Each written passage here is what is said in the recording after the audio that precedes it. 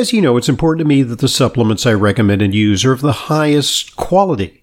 That's why I stock the Protocol for Life Balance product line at my online dispensary, drhoffman.com/Protocol for Life Balance. Protocol for Life Balance offers a wide range of professional-grade products using ingredients backed by strong scientific research, including methyl action. Methyl action contains B vitamins in their active forms, promoting a vital process called methylation, which helps maintain normal homocysteine levels, supporting neurological, cardiovascular, eye, and bone health. Methyl action is a good choice for anyone who wants to support their overall health and well-being. It is especially beneficial for individuals wanting to keep their homocysteine levels within normal range and want to age gracefully. For more information and to order methyl action, just go to drhoffman.com/Protocol for Life Balance. That's drhoffman.com/Protocol for Life Balance. drhoffman.com/Protocol for Life Balance. Methyl action.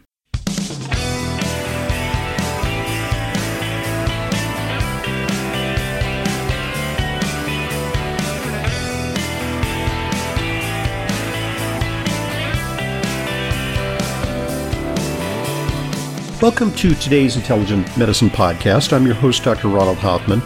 I have a very great interest in regenerative agriculture because on the one hand, it's easier on the environment. Also, it provides superior agricultural products. And when it comes to environmental concerns, I think it really is the way to go.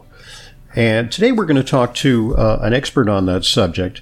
Our guest today, by his own description, works with a group of cows to save the planet and people's health. He's Sam Ingersoll, who's the marketing director for Kelowna Supernatural. It's an organic dairy brand that sources milk from regenerative small family farms. He's a consumer advocate and he's an educator, and he focuses on soil sociology with a background in sociology from Yale University. He's transferred it to his current endeavors at Kelowna Supernatural. And he frequently addresses audiences from farmers to influencers about food, like myself, to produce better quality food, nutrient-dense food, while at the same time restoring ecosystems. And Sam, if you'll permit me just a little bit of an anecdote, I have a very close friend who is a veterinarian. But the way he became a veterinarian, he became a large animal veterinarian because he comes from a long line of dairy farmers. Traditionally, as far back as you can almost record a time, his family is engaged in dairy farming. And when I talk to him, he is very disillusioned with what's happening in the dairy industry. He says that when he grew up, they were obviously going for productivity. They wanted cows to produce more. But he says that the ways that they have now turned cows into milk factories, and through automation and factory farms and the use of growth enhancers and chemicals, he really laments what's happening to the dairy industry. I guess it's a matter of sheer economics. It's capitalism at work, but it's become an industrial process that I think may leave something behind when it comes to ravaging the environment, as well as offering consumers kind of a lower quality product. So, give us a little background. Tell us about your journey, how you got involved in this. Well, it's been a long time coming. I grew up real dirt poor in the mountains of Washington State and the cornfields of Illinois. I fled all that for an Ivy League college and spent about 10 years running nonprofit affordable housing, economic, and family services programs. Ironically, I was set to appear on The Apprentice, but bailed out because we had just adopted a little baby out of the county of San Diego. So you were considered an innovator, because that show is all about innovation. Yeah, it was third season. And then I explored the wild depths of the internet, becoming a business consultant to a lot of big companies. I just felt like we're selling out to consumers and celebrities. And then I became a fast food junkie, soda. And in my old age, I've reformed my ways and returned to my roots, helping farmers and eating regeneratively sourced organic meat and dairy. And I feel better for it. Okay. Well, let me address what is a little bit the 800-pound gorilla when it comes to dairy products. A lot of people are worried about dairy products because, some of the studies suggest that epidemiologically they may be associated with higher risk of certain cancers. There's a lot of people allergic to dairy.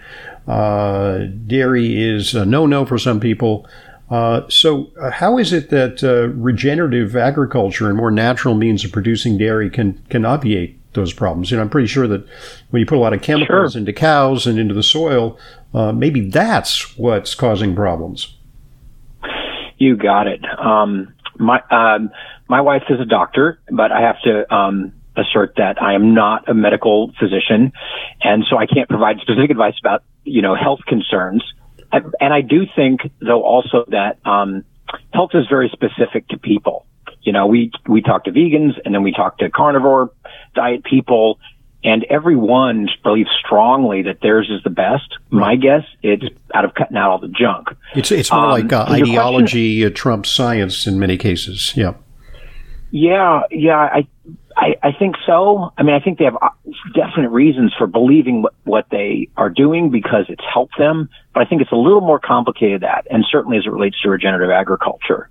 To your specific question about dairy and the epidemiological studies, I think those are done on people who are ingesting conventionally grown dairy, which first of all, usually consists of a very high quality or a very low quality diet of GMO grains, and a lot of them. I can describe the difference between that.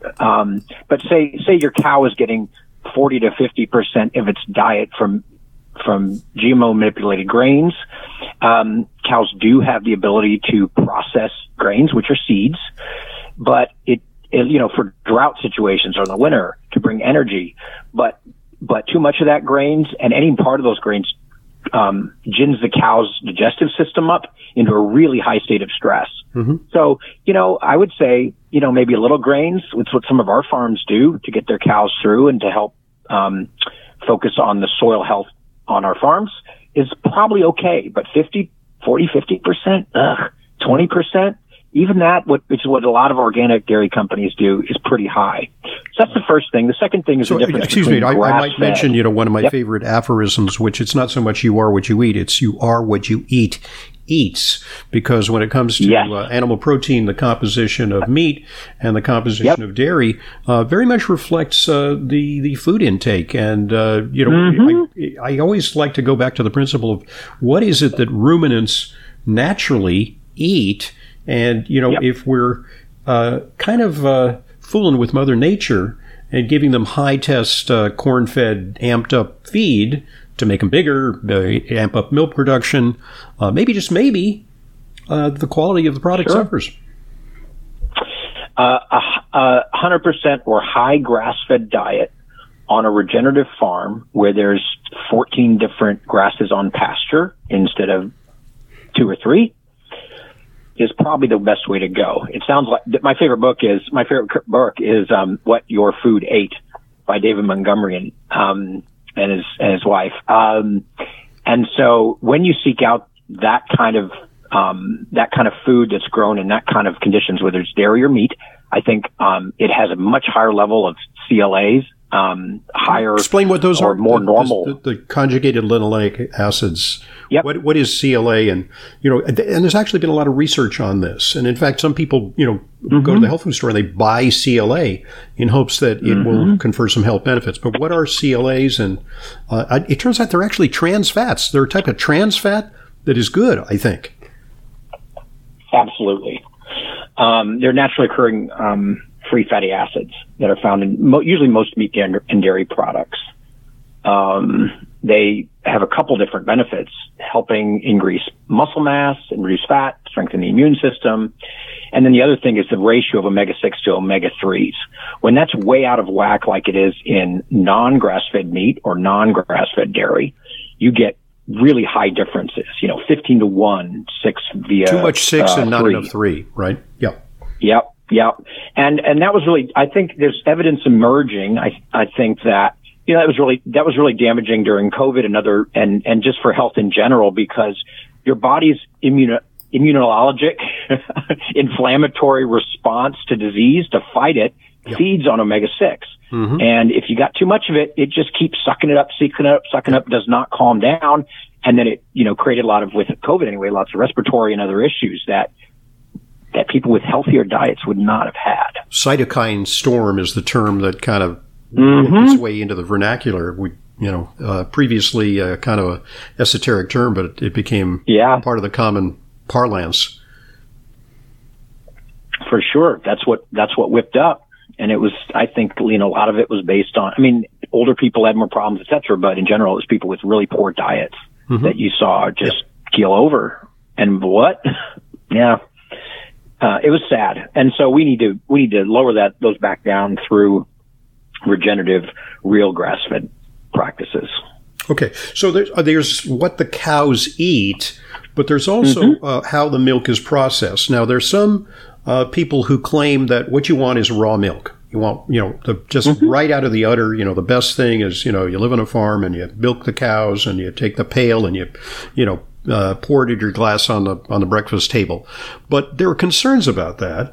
And actually there are laws and regulations that try to safeguard the public from problems like a dread condition, brucellosis, which is known to be transmitted in raw milk sometimes.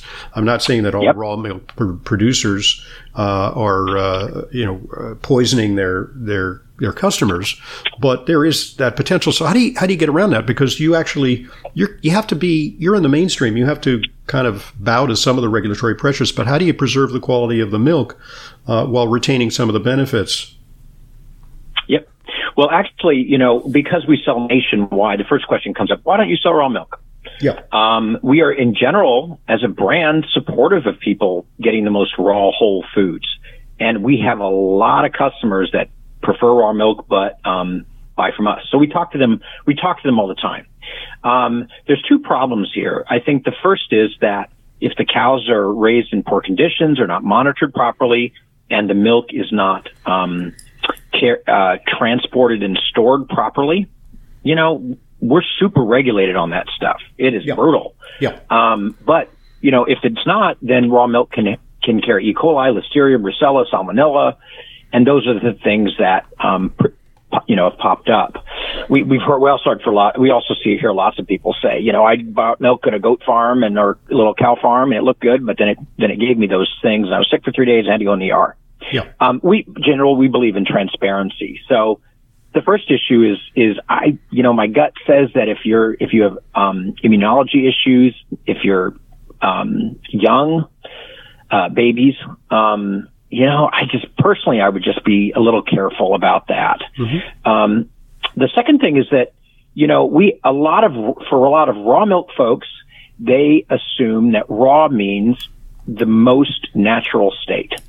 But it's not necessarily true. We know that raw milk farms, many of them that we know, some are organic, some are great, grass-fed, regenerative, but a lot are feeding their cows, a plenty heavy diet of grain. Some of our customers don't like vaccines, whatever your position is on that. They almost to a T use vaccines. Mm-hmm. And nobody knows this really, right? Consumers just like, raw, it must be the most natural. Well, not exactly. And it comes with some other issues. Where we are the closest thing you can get to raw is that we pasteurize at the lowest temperature allowed by law. So let's explain that process. You'll go back, historically, sure. People will recall that there was this guy, Louis Pasteur, who in the 19th century was the first to advocate heating up milk to kill the bacteria. There was actually this novel notion that there could be these little tiny creatures, these little animalcules that you could see with primitive microscopes that cause disease. And he was one of the first to say, okay, if we heat it up, we'll kill those bugs. And that became kind of the way to go. But what does pasteurization do to the quality of milk? There must be some degradation of some of the beneficial properties of milk. And how do you kind of attenuate the loss of these properties, but at the same time ensure the safety of the milk? That's a lot of questions in one. That's a lot to unpack. Well, there are three types of pasteurization. The first is lowest temperature allowed by law, vat pasteurized. The second, which is we heat the milk slowly to 145 degrees for half an hour and bring it back down. It's a gentle process. The next one is HTST. You'll find this with like yogurt, some kind of cheeses mostly. That's where it's at 168 degrees, but for 15 minutes. And then the third is ultra high temp pasteurization, ultra pasteurization, which frankly many of organic companies went to when they needed to ship milk across the country. Ultra pasteurization at 280 degrees, slammed it for 2 seconds, sterilizes everything. We feel that it breaks down a lot of the nutritional value. Your body won't recognize it. What percentage of the milk commercially available in the United States is ultra pasteurized? What would you say? Oh gosh, I would guess something like 95 to not, to higher.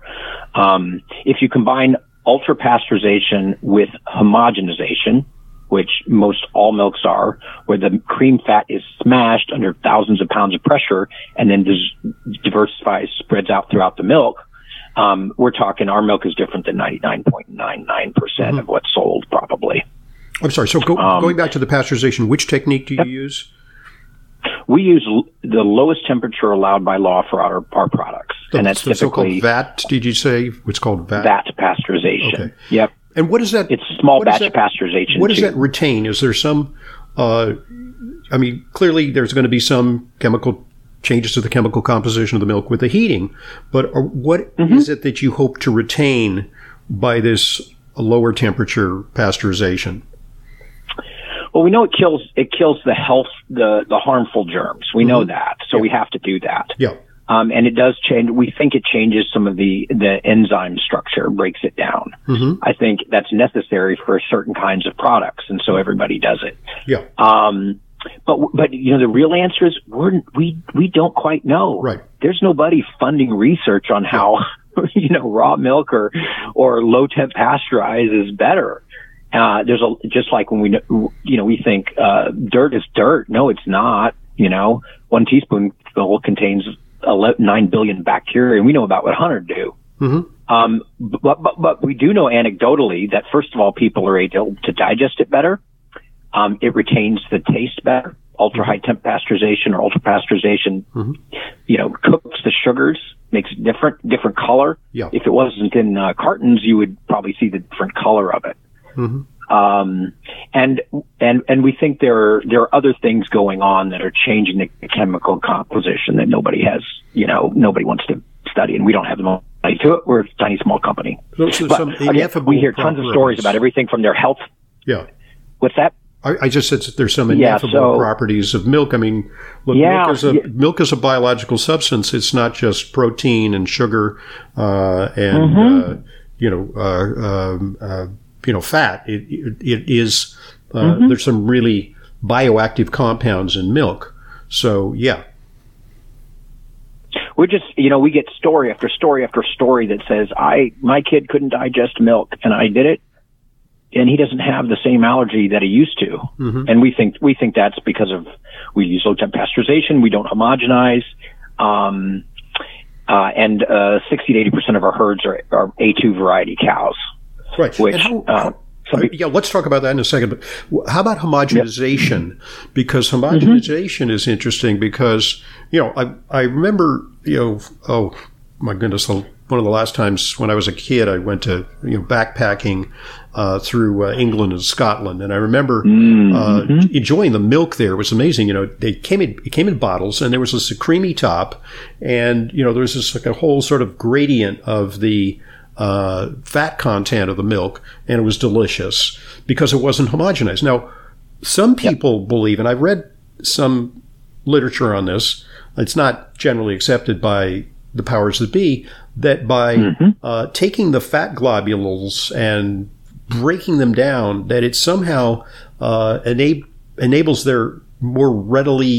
them to be more readily taken up into the system and maybe hit the immune system or something along those lines. I don't recall exactly what the argument was, but that it's not so much pasteurization is the problem, but homogenization has made milk more atherogenic. In other words, that these little tiny particles are more likely to hit the arterial wall and cause havoc at the level of the endothelium, which is the lining of the arteries. I mean, this is the argument that I've heard.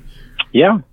you sterilize milk and kill all its benefits, and whatever benefits are retained, they can't be absorbed by your body because your body doesn't recognize the unnatural structure. If you talk to people, like I just talked to this woman from India, and she was like, she's doing her PhD work or something. She's like, I think non-homogenized milk is better in terms of weight loss. Now, I can't say that in a marketing campaign, but it's something like when you the large size of the fat globules, when you don't homogenize, it allows the body to still transmit the nutrients and better, but have less surface area of fat. So it's the difference of eating like a stick of butter, which is good, versus when you have all those little tiny globules. Now you're eating 6 sticks of butter, which I wouldn't recommend, no matter how much butter, is good for you.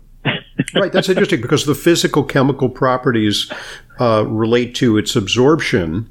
And so clearly having these intact fat, they're not molecules, the fat globules, may be a better way to encapsulate the fat to deliver it in a more physiologic way to the body than to ultra homogenize and break it into like a very, very fine suspension of tiny particles. Yeah, I think that's the argument around that. So anyway, you're going to. This is interesting because there's this whole debate about A1 versus A2. So you got to explain that because there's a whole line of discussion around A1, A2 milk. So please venture forth to explain it. Yeah, this is tricky, and I always like mess it up, but A1 and A2 refers to the types of protein found in dairy. And we think they can have a huge impact on how you digest milk, cheese, and yogurt, or at least I do, because my body reacts differently to A2 dairy. A2 dairy was consumed by our ancestors and even contains anti-inflammatory products. There's some argument, people say A1 can make inflammation worse for some. I don't know about that. Excuse me. What you're saying is that more artisanal cattle, like the ancestral cattle, more delivered. Was it A2 or A1? Yes. A2. Okay. So A2. So, and there are only certain species of cattle that predominantly produce A2 milk. And it has to do with, there are two main proteins. There's lactalbumin, right? And then there's casein. Casein is, it's like curds and whey. Casein is what makes the curds in cottage cheese, and whey, it makes buttermilk. That's lactalbumin. Yep. And, I think of Little Miss Muffet, Saturn or Tuffet eating her curds and whey. So it's the casein that's either A1 or A2, right? And so it's a slight variation in the protein configuration, I think. It's not that much different, but it has something to do with its immunogenicity, its ability to trigger an immune response, or inflammation, as you suggest. Yep. Yeah, and so some people really go hard after A1. I think we don't know. There are some people that obviously have an allergy and have bloating and diarrhea or whatever. But people's reaction that way, I think, can also be affected by the homogenization, by the sterilization, by the quality of the milk. So we get responses that are all over the board. Some people come to us and say, so I'm allergic to the A1 beta casein. What about your milk? And we're like, well, 60 to 80% of our cows are A2 variety cows, is what we talk about them as, like the brown cows, although Holsteins can be A2. It gets very complicated. But again, we hear that, lots of people can digest ours, even though we have some A1 cows. And so we're not quite sure. I would say that our cows, though, our herds are transitioning to A2. But our guys do it naturally. They just don't buy a bunch of cows and artificially inseminate them. They have to breed them. And that takes, 5 years, to build up the herd, change herd over. Someday I bet we will have an A2 line that we can test and verify. So what you're saying is that when people buy the milk under Kelowna Naturals, it may be kind of like a blended Scotch. It's going to come from different sources, but now it weighs a little bit towards A2, but there's no guarantee that unless you launch an exclusively A2 line, that it's going to be A2.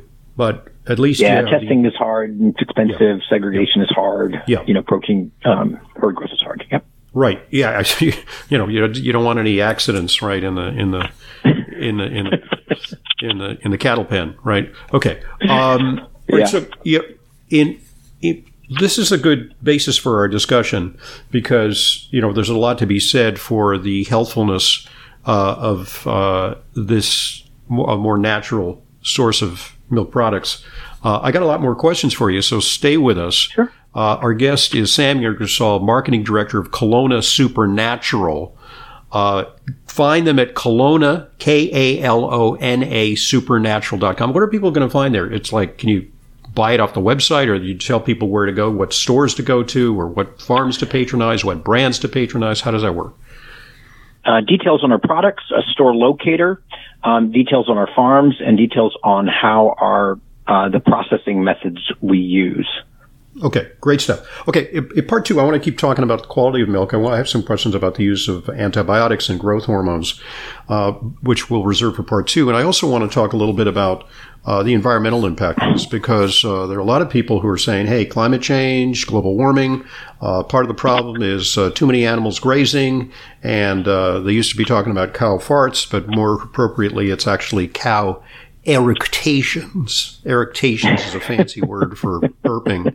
And so we're going to, find out if, are we devastating the environment to raise natural dairy products, or is there a potential advantage to these small farm regenerative agriculture methods? I'm Dr. Ronald Hoffman, and this is the Intelligent Medicine Podcast.